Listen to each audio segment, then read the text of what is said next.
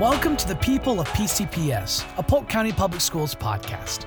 This podcast is dedicated to telling the stories of teachers, paraeducators, support staff, students, volunteers, alumni, and all the people who contribute to Polk County Public Schools. Whether they're working in the school district, learning in our classrooms, or using their education to improve our community, the people are what make Polk County Public Schools great. Let's get to know our colleagues, our students, our neighbors, and our friends, the people of PCPS.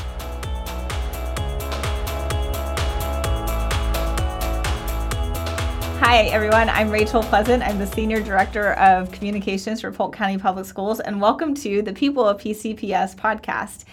In the work that we do in the communications office, we meet tons of people all the time, teachers, staff members, parents, students, but we don't always have time to really get into their stories and to learn more about who they are. And so this podcast is dedicated to telling the stories of the people of this organization because we believe it's the people of this organization who make it great. So we've set aside this time to get to know people like our guest today, Christy Igor, who is a third grade teacher at Citrus Ridge, a civics academy. And Christy has a really interesting story about how she became a teacher because she was a parent of students at the school and then decided to make a drastic life change and become a teacher at the school. And she's going to talk to us today about teaching as her practice and then now how her teaching practice has changed in this COVID era. So, Christy, just tell us a little bit about your path into the teaching profession. So in 2016, Citrus Ridge opened and my children attended, and I walked in and I saw this big, beautiful school, and I decided, okay, I want to volunteer. And I was working, it was a job. It wasn't a career.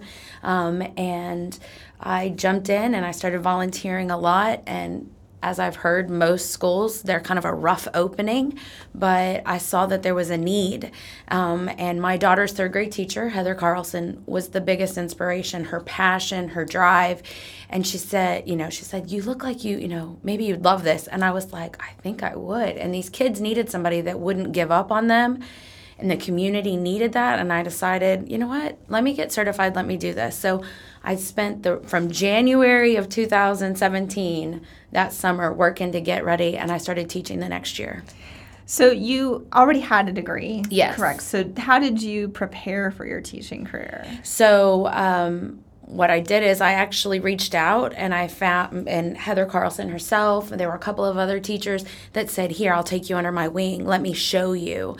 And so we just prepped, and I took the test that I had to take, and then to finish, I finally got my professional this last summer because I did the ACE program. Oh, okay. Congratulations. Thank you. So how would you just describe your pre-pandemic classroom? What would it have been like if I had come to your classroom a year ago? What would I have seen? What was it like being a teacher?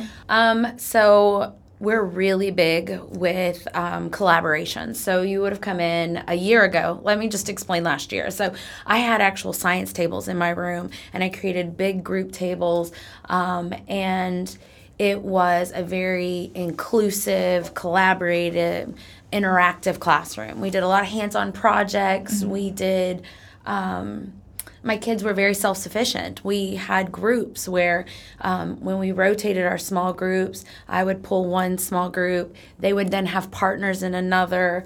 And then we had technology. And so each child would have a computer for technology in that rotation. I'm big on being supportive of each other and having that build each other up, be open, be transparent, let people know when you need help. And so, there wasn't a lot of, it wasn't quiet. And that is completely different than what we have right now in my classroom. So what I know, as we were preparing to reopen schools, there was a lot of attention given to the physical spaces and the precautions we would take there. In your classroom, what have you had to implement to keep the children away from each other and safe? It's been a lot, but I brainstormed a lot. And so what I did is I took, I call them placemats, and I put them on the ground, and then I put They are 3 feet wide away from each other and 6 feet head to head in front to back. I have 12 desks set up right now, and each one is like its own little turf, its own little island. It has a 3-bin cubby drawer. Everything that they would need is in there. On top of that, we have a basket that has their hand sanitizer, their Kleenex, their pencils, and their water bottle, because we're encouraging them not to use the water fountains. It's very different when it comes to working in small group and centers, because that collaboration piece is so difficult to do. My husband and a dear friend of mine built these dividers out of poster frames. And so I have actually 4 of those in my classroom, and I can actually divvy out a kidney table to hold 4 children at a time with me teaching on the other side of the plexiglass. Mm-hmm. So that's great for the small group, but we can't do the partnering. Mm-hmm. And I feel the kids, they yearn for that. Yeah. But then with technology, we work with what we've got. Mm-hmm. And they have been amazing about it. I'm trying to figure out how we can do those partners still, like that brain is still going. So I'm sure I'll come up with something, but because I want them to be able to rely on each other's knowledge and grow from that. They learn so much from each other. Yeah. So how have you seen them? Granted, it's only been 4 weeks, but and this is a whole new group of kids. You didn't teach these children last year, but just based on just in that 4 weeks, have you noticed anything about your children? Have you seen them have to adapt in some way? Mm-hmm. Like, how have they, this is a life-changing thing that we were going through. How have you seen that in the classroom? So it's funny you said that, because I actually had that question asked a couple of days ago. They're empathetic of each other. They're kinder. They realize rules actually are not just a rule. There's a reason behind it more. It's like an awakening. They realize that when we say the rules, we're doing it for their safety. Very cautious. They're very aware. But at the same time, it's how can I help my neighbor? And before they act, they think, okay, is my mask on? Is my hand sanitized? It's really interesting to see them go through all of those things that as adults, we're used to not wearing masks, but they're so little and they've already adapted. They've done so well at it. Yeah. Does a specific example come to mind of a time when they were trying to help their neighbor, or like you noticed that empathy, without naming names, but help us paint a picture in our minds of... So I had a group, and I was pulling them over, and one of my students was helping put the barrier up to bring them over, and one of the kids was doing it backwards, and I saw another student get up, put hand sanitizer on, and say, wait, let me show you how to do that, instead of, I'm not saying that it might not have happened that way before, but it was a kind and let me turn this around. And I watched the child do the whole thing, and then I was like, wow. And then the other child who had the barrier stopped, went and got a hand sanitizing wipe, came back and wiped the whole area, and then they sat down and ready to learn. And it was just second nature to them, and it didn't seem like it was a bump in the road. It was, I don't know. It was great. Oh, that's beautiful. Yeah. Do you all talk about the pandemic in your classroom? We talk about safety. We don't say corona. We don't say that. But we actually have a little one who started to get sick, and all the kids started to and I was like, stop. Mm-hmm. We don't go to the worst case. We set up a barrier of protection around ourselves, but there's always a chance at everything. And so it's a very lighthearted conversation. Mm-hmm. I mean, they are only 7 and 8, right? Some 9. Right. So if you think about these kids that you're teaching today who are 7 and 8, and you, in your mind, fast forward to they're 21, 22, do you think that, what do you think the lasting impact of the pandemic could be on this generation? Do you think this empathy will endure?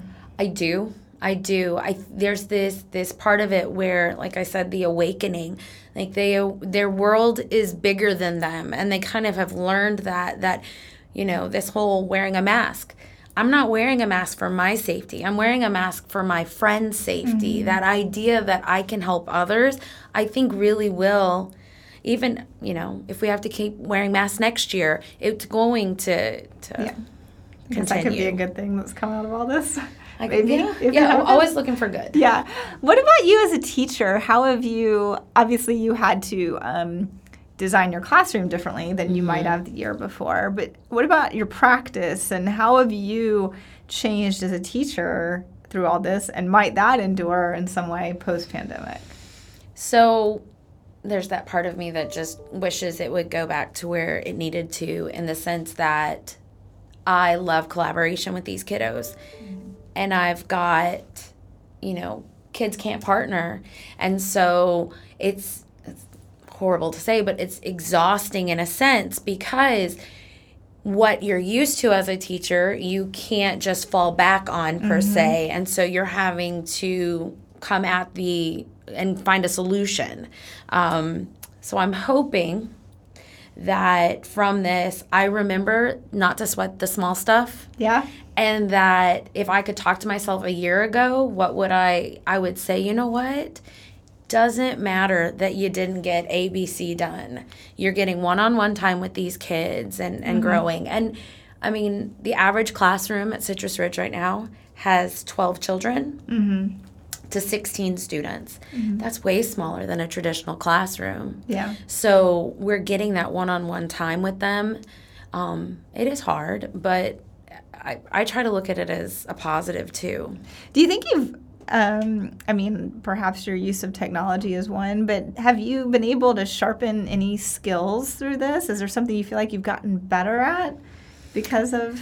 I think it's given me the opportunity to, I'm actually working with a few of my children. It's giving me the opportunity to make smaller groups so that I can work more on building the foundations of reading. And so that I find myself at home reading and reading and reading more, because I find I have the time to work on that. And I know I'm not sure if that really answers it, but. So you're reading more, and so because just we aren't going out and doing fun things, or we're not, we're more homebound than normal, and so that you're infusing that in your practice. Into my practice in the classroom. Okay. So I'm just trying to, when you have 22 students, you have to focus on all of them and all of their needs, and sometimes you don't develop certain areas, and this is giving me that opportunity to work on some of those early foundational reading skills with my third graders. So I'm going home and I'm looking for, best practice and stuff like that. And then I go in and I'm able to, even though we're in week 4, already able to put that in place. So because you have fewer students in the classroom, and then just in your own life, it's slower. Right. I got it. Okay. And so have you seen that work pay off at all already? Even though, granted, it's only 4 weeks, but do you see? Okay, believing in themselves is. So being able to sit down and tell them, I know right now is hard, but you can do this. And so I'm starting to see the buy-in from them. And I think because there are less of them right now, that is allowing me that more one-on-one time with them. My small groups are 3 kids. Yeah. Where a traditional small group is 5 to 6. So it's allowing me to. So getting their buy-in, and then is that translating to, because you're particularly interested in the foundational reading skills, like you're seeing gains there, you're seeing them? I mean, we're not there, but I see them connecting the pieces at this point. You're starting to see that. And believing they can do it. Exactly, and that's the first thing. Every baby needs to believe they can do it, and so you just, honestly, the first few weeks, you're just teaching them to love themselves and know they can do it. How do you do that? How do you, imagine I'm a kid in your classroom, how do you teach me to believe in myself and love myself? So we identify. So I'm going to use a child as an example, something another teacher told me yesterday. So I had a student last year, and I do it this year, and I do it every year. I show I'm human, right? So I personally was not able to read until 3rd grade myself. And I say that right out in front of the open to them. Day 1, if you struggle with reading, okay, it's all right. But I need you to be transparent, and I need you to tell me. And I said, and then I proceed to tell them, you can do this. Yeah. I know you can. I've done it, and you can do it, and we're going to do it together. And you are going to blow yourself away. And so I practice that all year. No matter what we're doing, you can see it in a child's eyes when they're frustrated or they feel like they're not going to succeed. And you just have to stop whatever you're doing and say, I know it's hard, but you can do it. Yeah. And you see it. They start to believe it. And the student that I had last year went to one of my coworkers, actually a brand new teacher, and said, Miss Igor is so great to me. And he was like, oh, well, that's nice. Why? And he said, because she's the first person that said, child's name, you can't really read, but I know you can, and we're going to learn. And then this teacher said to me that he reads every single day in class. And I can't help but get emotional because he came in and he would have his head down, and now his head is up, and I love him. And so he comes and sees me every day. Sorry. That's beautiful. Sorry. That's okay. But when he said that I told him he couldn't read, Weitzman didn't tell me the rest. The teacher did not tell me the rest. And I was like, oh, that's horrible. And then he was like, no, because she told me I couldn't, but told me I could. And we worked on it. And that's why I teach. Yeah, gotcha. That's why I do it. That was going to be one of my next questions is, as a non-teacher, watching from the outside, watching what you all have to go through, especially this year, I think it's a natural question to ask, why do you keep doing this? And so it's for children like that, and it's moments like that. And that's it. And the honest truth is with the way today is, in 22 children, you've got 20 you need to build. 2 of them come in and they're confident, but you've got 20 that if you could just spend 9 months with them and show them love and show them, your personal commitment to them, they build their own personal commitment. And it's just, I fall in love with them. I tell them they're my babies forever. So. Yeah. So what are you most proud of? 4 weeks in, granted, but what are you, if the school year ended tomorrow, what would you consider your greatest accomplishment? The way that my peers and my faculty and my administration have all pulled together. We're a family, and that has been a long time coming. The way that every single thing that has been hurled at us, we have come up with a plan. We've worked together. Personally, I was voted Teacher of the Year at Citrus Ridge. Congratulations! Thank you. That is fantastic. And I am the Teacher Engagement Ambassador this year for our school. Okay. And I love our new teachers. We have 18 new teachers, and I just love hanging out with them and being their support system. And let's see, What is the advice you give to those new teachers, especially this year? What are you saying to them? I mean, I can only imagine there have been times when they have doubted whether they can do this or whether they want to keep going, right? I mean, it's a hard job, let alone. And then what do you say to them? You are not alone. You're not.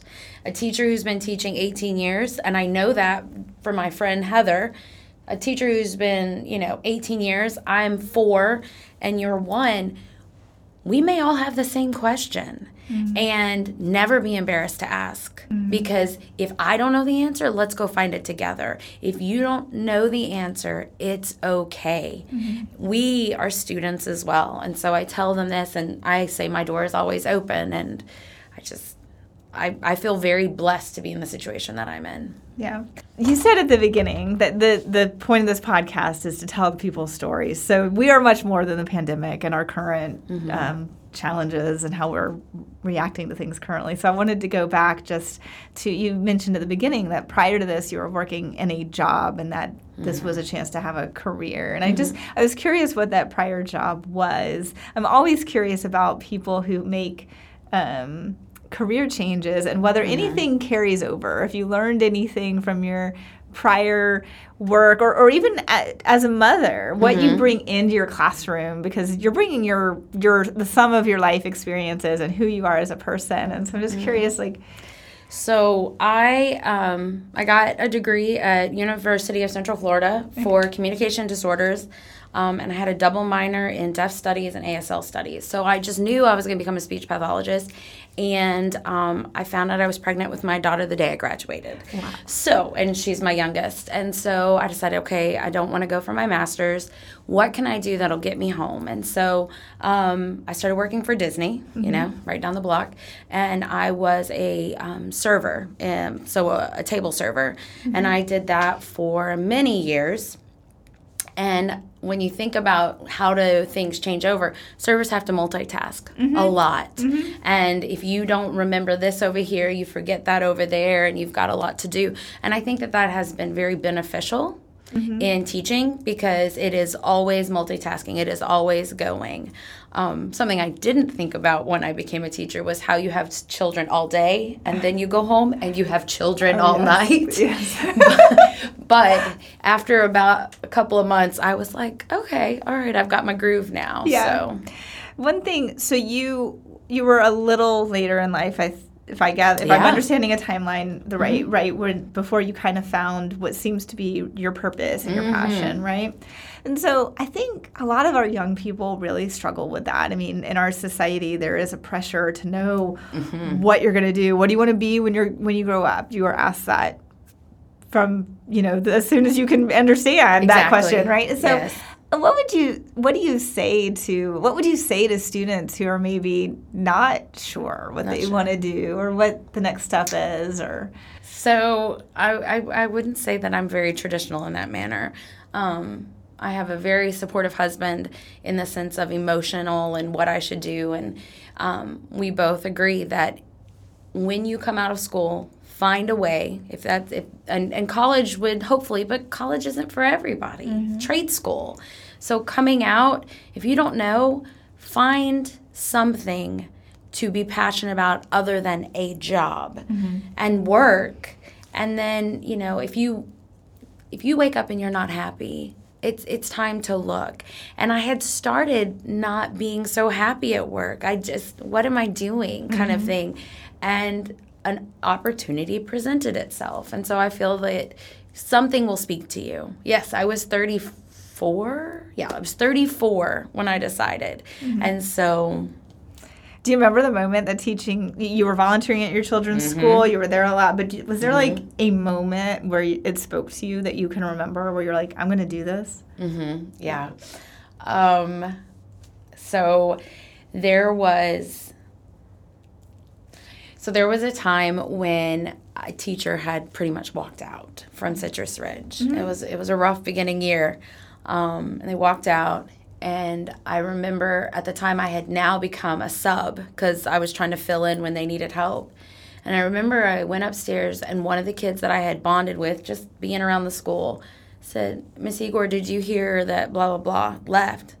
And I said, yes. And she was like, that's our second teacher. And my heart broke. And I thought, these people who are coming and going aren't realizing that these children are feeling like they've been quit on. Like, you've quit on them. You haven't quit a job. Like, when you do this. And I remember thinking to myself, enough is enough. And I went downstairs, and Chris Newman Lake was the ELA at the time, or the LEA at the time. And I went down and I said, how do I become a teacher? I remember I went from the third floor, because our school is very tall. I went from the third floor all the way down to her office. And I said, how do I do this? And she said, let me get you some information. And I started, I think I made that night, I went on and I signed up for my my course testing with Pearson VUE. Wow. Yeah. But he said it. I was just like. The kind of the thesis of this podcast is that everyone who is associated with this organization in some way gives something to it. And so Christy Igor, as former parent, current parent, but formerly of a PCPS student, current teacher, what do you think, in your opinion, what do you contribute to PCPS? I contribute heart and passion and a support system for parents. When you send your child to school, I'm like, I am there for them. I'm there for their child. And so I just feel that I add a sense of love and compassion and understanding. And through all of that, I get to teach them. And that is my gift, being able to give them something that they will have forever. Christy Igor, the 2020 Teacher of the Year at Citrus Ridge Civics Academy, who contributes love and caring and kindness to our students. We thank you for what you do, and thank you for being on our show. Thank you. I appreciate it. Did you change careers to become a teacher, para, or bus driver? Do you remember the moment when you knew a career in education was right for you? Are you a PCPS alumnus who remembers the teacher who made you believe you were capable of great things? Are you a student who is already putting your K-12 education to work in our community? We all have a story to tell, and those stories are part of what makes PCPS great. Tell us yours. To be a guest or to nominate someone you know to be featured on The People of PCPS, fill out the form posted online at polkschoolsfl.com/podcast. Thanks for listening. You can subscribe to the People of PCPS podcast on Apple Podcasts, Google Podcasts, and Spotify, or watch online at the Polk County Public Schools YouTube channel. To learn more about the People of PCPS and other Polk County Public Schools podcasts, visit polkschoolsfl.com/podcasts.